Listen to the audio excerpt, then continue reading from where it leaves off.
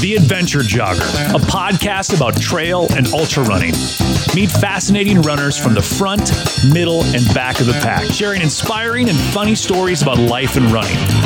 Running should be fun, and so should running podcasts. I'm your host, Ryan Pluckelman, and this is The Adventure Jogger. Imagine for a moment 1,000,000 feet of vertical gain, because we're all looking right now at our Strava end of the year results. And how many of us have 1,000,000 feet of vertical gain for 2020? I'm guessing there's probably only one person that has 1,000,000 feet of vertical gain for 2020, and he's my guest from Hamburg, Pennsylvania. Jim Blandford is on the Adventure Jogger. Welcome, Jim. Hello. Thank you for having me. This is a monumental thing, Jim. 1,000,000 feet of vertical gain. If we just started counting now, like 1 foot, 2 foot, I think until like the middle of next week, we'd be counting, if I'm correct.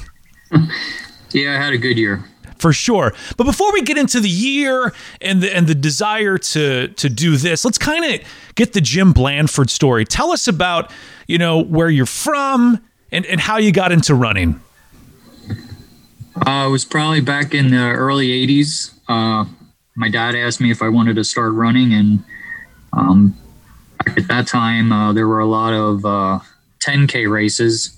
So I slowly got into doing some 10K races, and then in high school I did a little bit of track, and then after high school I kind of got out of that for a little bit, and then eventually wound up getting back into running. And when I was 35 or 36, I'm 50 now, and met some people that were doing some trail running, and it was like, well, I'm not going to do that on the real rocky trails. Well, then it changed into a whole lifestyle, and it really turned into something special.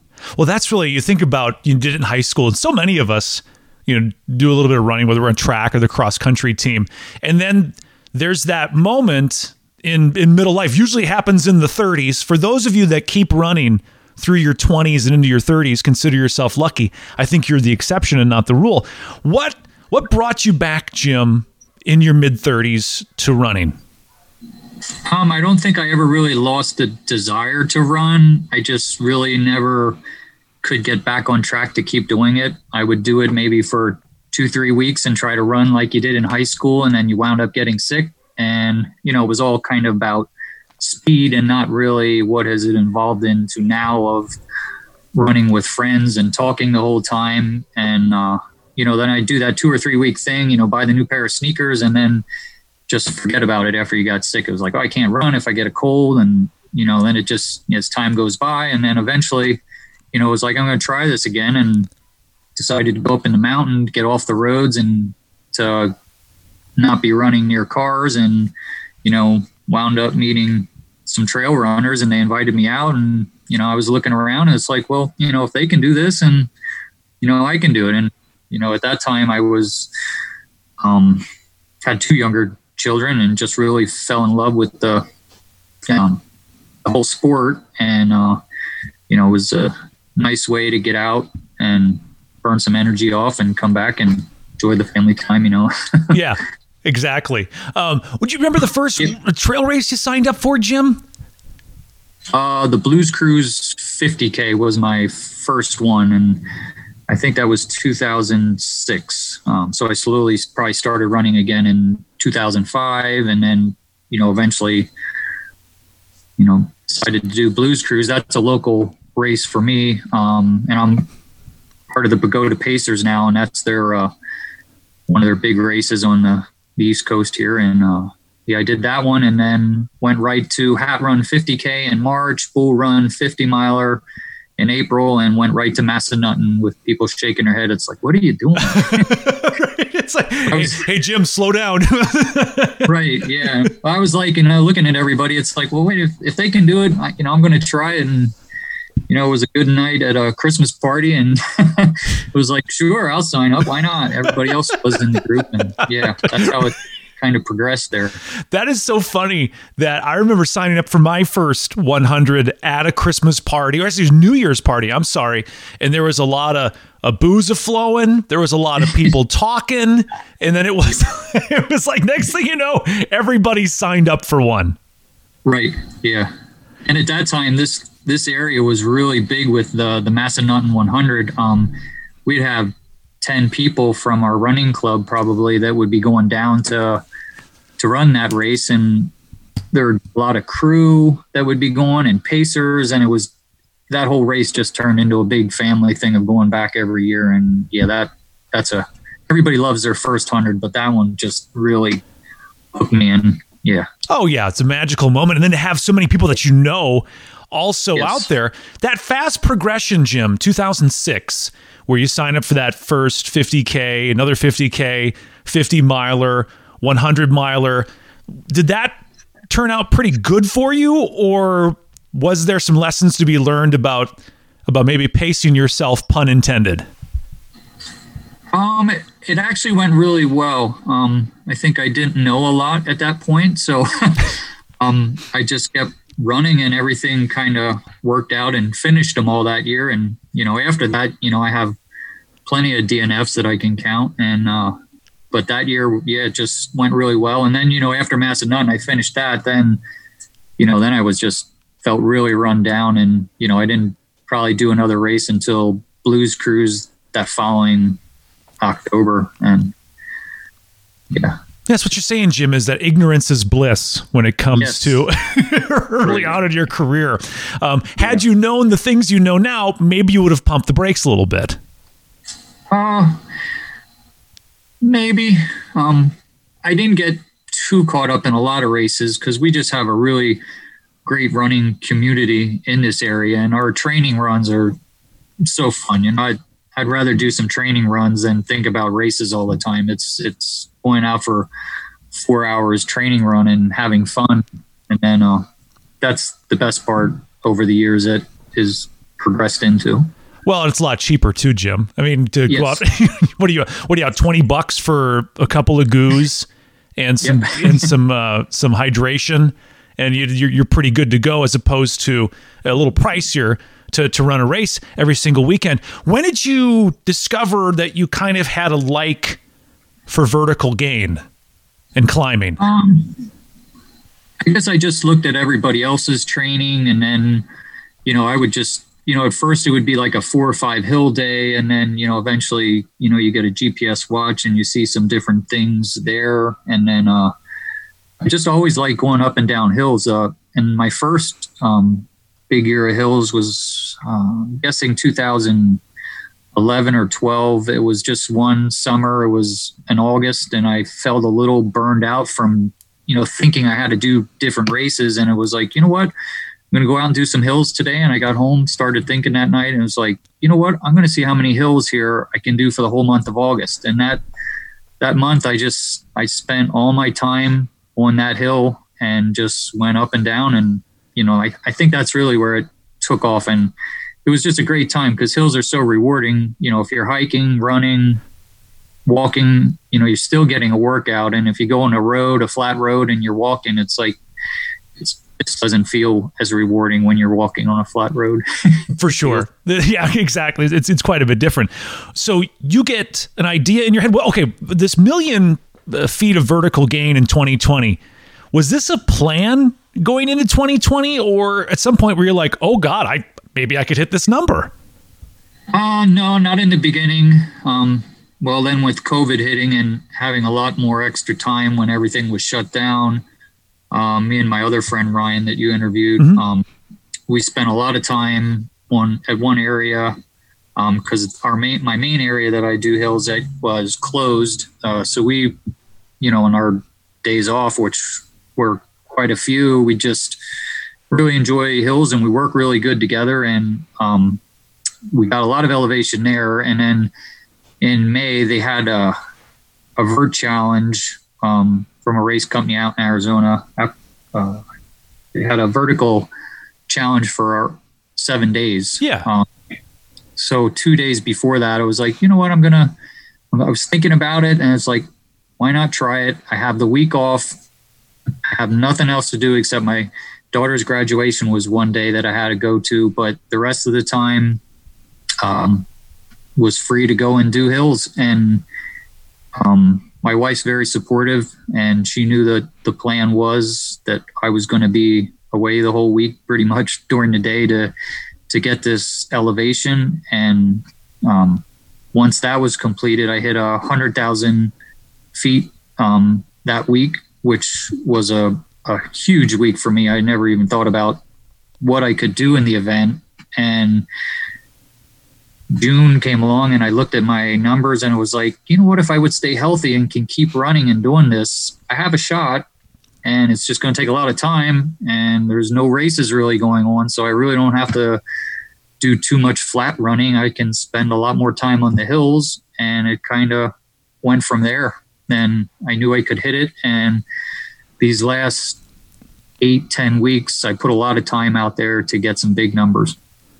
Well, going back to the vertical challenge, the 7 days of Vert, you put 100,000 feet of vertical gain in 1 week.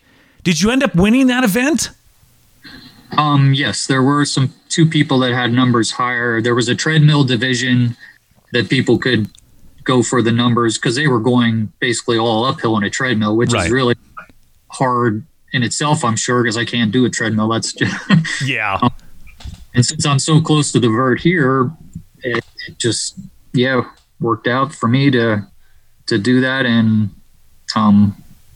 went out every day and had some people stopping by, which made it real easy instead of being out there by myself. And they were bringing me some food and some drink, and I kept going and I felt good every day. I paced myself because you can really, you can destroy your legs on one hill if you really want to on a downhill, and you're done for the day.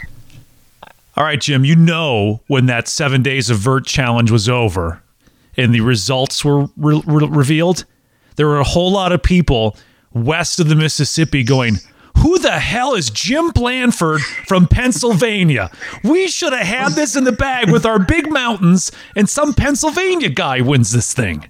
I hope so. Beast Coast, right? Yeah, right, exactly. But that's an impressive title to bring home to the Beast Coast, because people out west like to make fun of our mountains because they're not as big. And so for you to go out and win that, not on a treadmill and not do the treadmill division, but actually go out on the real mountains, Jim, you did us all proud, sir. Thank you. Yeah. I'm very fortunate to live where I do, because 5 minutes, there's 5-10 minutes from my house is a hill that I can get like 570 feet on in 0.35. So it's, winds up to be like 750 feet per mile when you go up and down the whole time. And it's a huge advantage living here to have that close. Oh, wow. Because there's so many people that live in flatter areas. You think about the folks that, live in the Midwest or, Illinois and Kansas and in those states where it's like, to get the amount of Vert that you can get right outside your door, that requires a treadmill. And then even a treadmill with, you take like some cement blocks and put it underneath your treadmill so you can get even more vertical gain, because 12 or 15% is not going to do it. You would be what some would call an expert, Jim, in going up hills and going down hills, and especially after a year's worth of 1 million feet of vertical gain. What are some of Jim Blandford's tips? So we'll start with going uphill. You're the uphill expert. You're the Vert expert. What's something that everybody could do to change their uphill game? Don't look up.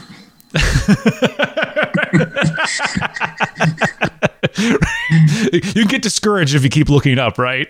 Right. That can really take it out of you. I mean, you got to love going up hills, and, the speed isn't as much of a factor to me anymore. I mean, I love trying to run up them fast. I have friends that are really close that, we have Matt Lipsy and Zach Miller and a ton of other fast people in this area that they know how to run the hills super fast. I can go up and down all day. That they might not enjoy that kind of hill training, but those guys are amazing to watch. And I respect that speed that they have. It's amazing.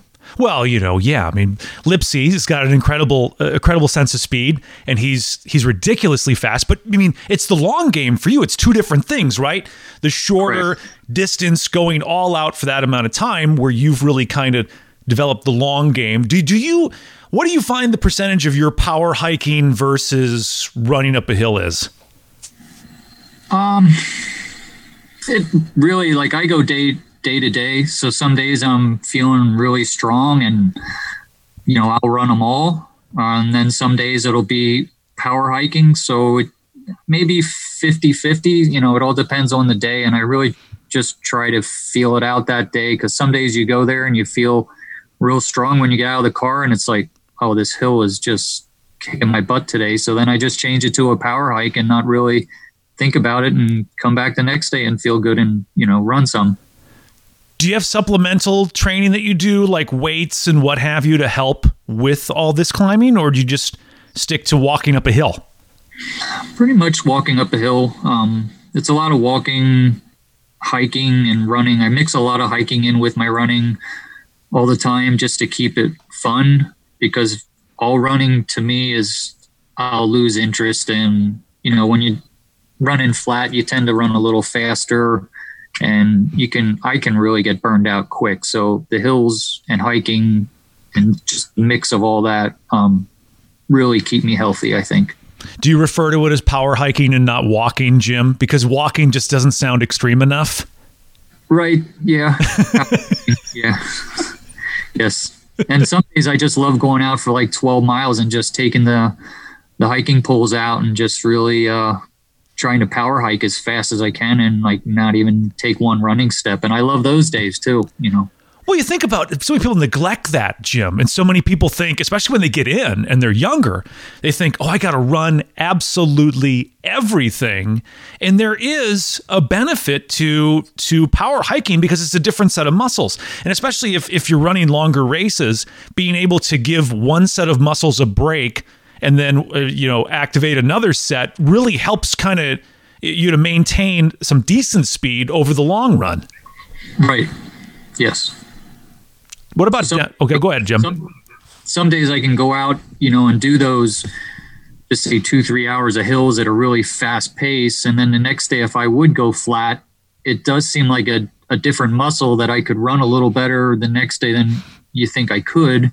And that's neat to mix it up like that too, so you can get some good benefits of both days. All right, downhill. I've heard people say, brace yourself. I've heard people say all gas, no brake. Jim, if you're going up 1,000,000 feet, you're going down 1,000,000 feet too.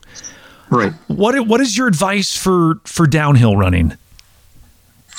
Just really keep your eyes on the trail ahead of you. A lot of the trails that we have with the AT, this is a pretty rocky area. You just got to really keep your focus and, know the spots, know the trail where you can maybe pick up the speed a little bit. And we do a lot of, the group that I run with, we do a lot of road repeats, stone road repeats. Mm-hmm. So, that changes it up a little bit too, where you can just let your thoughts wander and not concentrate too much on the rockier trails. It just takes a lot of practice, and the faster you go, the more chances you're going to take. So it's not every day fast downhill. Jim's not giving up his secrets. Jim, you're hanging on to the 1,000,000 feet of Vert secrets so no one can steal your crown next year. That's what I'm sensing here, Jim. I did do a little research. I did see some people that are out there at Magnitude Incline that have some huge numbers. I mean, my 1,000,000, I'm really fortunate that I hit that number to stay healthy, but there are some guys out there that probably hit over 3 million doing that. And that's just crazy when I think about it. Now they have much of a big climb there on the incline. Yeah. And that's pretty amazing too. You can say like, well, yeah, you don't have a job and kids. I got 1,000,000 feet of Vert in and I'm gainfully employed and I have kids. You could have thrown that down, Jim. Yeah. Now on the downhill, are you a long stride on the downhill people? Because I've seen people really fly downhill with long strides, and then I've seen people that really fly as well with shorter, really quick strides. Are you a long stride or a short, quick stride guy? I'd probably say a long stride. Most of the time, I guess it would depend on terrain, but probably on a smoother trail, I would say a longer stride. Okay. All right. So your advice would be smoother trail, longer, crappier trail, shorter. Yeah. All right, write that down, everybody. That needs to be your mantra if you're going for hills. All right, so you finally see that million feet of vertical gain is within your strike, right? A huge number. If you would have, you're probably kicking yourself saying, I should have told a friend they should give me a penny for every foot of vert that I get, because you get a pretty nice check at the end of the year. But you didn't do that, Jim. But it's finally within striking distance. And you said you had to put in some big miles, some big weeks just to get up to this million part to kind of finish out the year. What did those weeks look like for you? This week I kind of took a little bit of an easier week. It's funny saying that because I'm probably over 10,000, which was a big week at one time until I started getting this closer to this number. The week before I hit 41,000 for the week. Then other weeks I was in the 20s, maybe a 30, but I was over 100,000 a month. Wow. Yeah. It's just, that's such a huge number. And there's some of us that live in big mountain country, it's like, oh yeah, that's a typical week. But for a lot of us that are in flatter parts of the country, that's just a massive amount of gain. How do you feel like your climbing legs, do they affect your speed, Jim? Or do you find that it kind of pairs together? I don't know if it affects my speed too much because I'm not really going for those super fast times all the time. Yeah.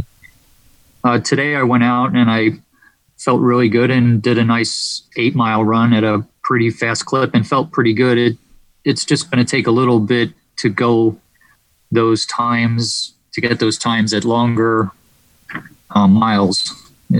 It's once I start going back to more flatter stuff, and I'll feel a little bit better. But right now I'm just like thinking like, oh my gosh, I'm going to have to start running again. well, you really can't go back to flat. You can't do flat stuff now. No, because I won't. Yeah, you're Jim. Never do that. Yeah, you're Jim Blandford. You're Mr. Vertical Gain. You're Mr. Million-mile vertical gain. So you kind of shot yourself in the foot. You really can't go on the local rails to trails for a year and like not do any vertical gain. People will be disappointed if they saw you like in some flat, like if you signed up for one of those really flat hundreds, like the one that's out in Kansas, people be like, wait a minute, is that Jim Blandford? Did he lose a bet? He's the vert guy. That would be rough. Well, so you hit that mark, and I did see someone left a T-shirt, a million feet of vertical gain T-shirt on the windshield of your car. Yep. Yeah, that's one of the guys I've been running with off and on for a couple years now. We have a Tuesday night hill repeat. It's called Tuesday Night Hills, and people wherever they are, they'll usually show up, and they've been showing up for years. And I think last week was our 27th week of the year. And we'll just show up at 5 o'clock and just go up and down a hill. And it's a great time. Everybody looks forward to it. It helps them get through the week. But he's one of the guys that would come to my Tuesday night repeats. And it took the logo from would usually post on Facebook for the groups that when we do this run. And that was a great surprise. Well, it's one of those shirts too that, I've often joked, Jim, about all the cool shirts that we have, but when we wear them outside of runner circles, it means nothing, and they have no idea, like, what even is that thing? So that's just a shirt where you're going to have to explain. Like, that's a shirt you wear to work, and people are going to go, what the hell does that even mean? And then you're going to have to give them the story. Exactly. Yeah, I don't even talk about running at work anymore. They They don't understand. No. Jim put too many people to sleep, and he was like, "Okay, I can't do that again." So 2020, huge year of vertical gain. Have you thought of like what are you going to do for 2021, or are you just happy with I got this achievement? We'll see where next year goes. Yeah, pretty much that. We'll see where it goes. I probably will slow down. I won't be, at least at the start of the year. I'm not going to go. Well, I never say never, but I am signed up again for the Massanutten 100, and I'll probably sign up for the Bull Run 50 from the Virginia Happy Trails Running Club. Those are some races I've done for a long time, and I'm just gonna do like I do every year. I'll do the training and see how it goes, and hopefully it'll work out, and then I'll be there on the starting line. You never know what's going to happen, but the training is. To me, I just love the training, but that's the plan right now. Those two events. Jim, I've often heard that it says if a failure to plan means that is it fail to plan and you won't succeed or something along those lines. You don't seem to have a plan. You're not a planner, Jim. You're a nope. Let's see where this goes type of thing. Yep, there's no plan. Other than Tuesday night, that's a plan. I have to be there. That's one place I have to be every week at 5:00 to run the hills with a good group of friends. I think we all could use a little Jim Blandford in our lives. I think sometimes we get kind of over planned with everything, and we have every minute of every day and every run is planned out the day before. Jim, it kind of sounds like you're a wake up and let's see how this goes type of guy. Yep, that's exactly what we try to do. And the group that I'm with, we never know when everybody's going to get there. It's like somebody will finally cave and say, okay, how about 11 o'clock? And then, some people will make it. Some people will meet us halfway out in the run. And yeah, we just kind of wing it. It's a lot less stressful and makes the whole running thing and hiking thing a lot more enjoyable. Have you always been that way, Jim? Or is that something you found later in life? I probably have always been that way, at least with running. Yeah, I don't plan too much. Some days you wake up, you think you want to do a 10-mile run, and then by the end of the day, it's like, there's no way I'm doing that. And you go out and do 15, Sometimes you have it that day, and I try not to make it overcomplicated. I know so many people, Jim, that are like the complete opposite, where the week is planned, the month is planned, the year is planned, and they're probably going crazy right now. They're going like, I can't believe this guy just wakes up. He just wakes up and decides what to do. Like he doesn't have a plan. Do you sign up for races like the week of? If I can, yeah.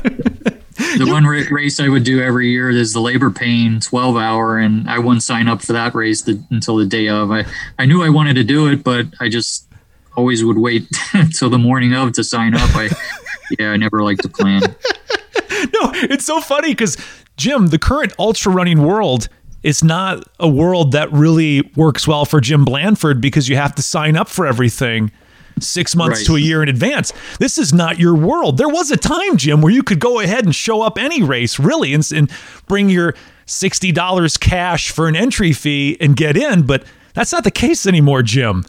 Nope. Nope.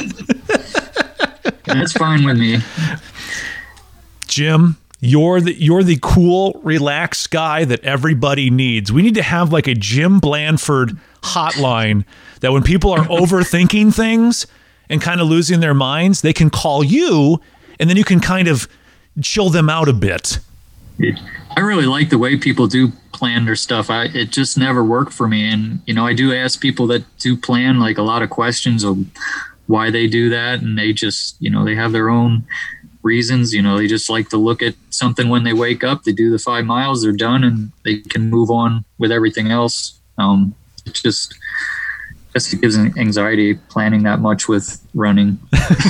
So races, Jim, are you a drop bags person, or are you like whatever I need, I'll just find it out there? Well, my wife is usually my crew.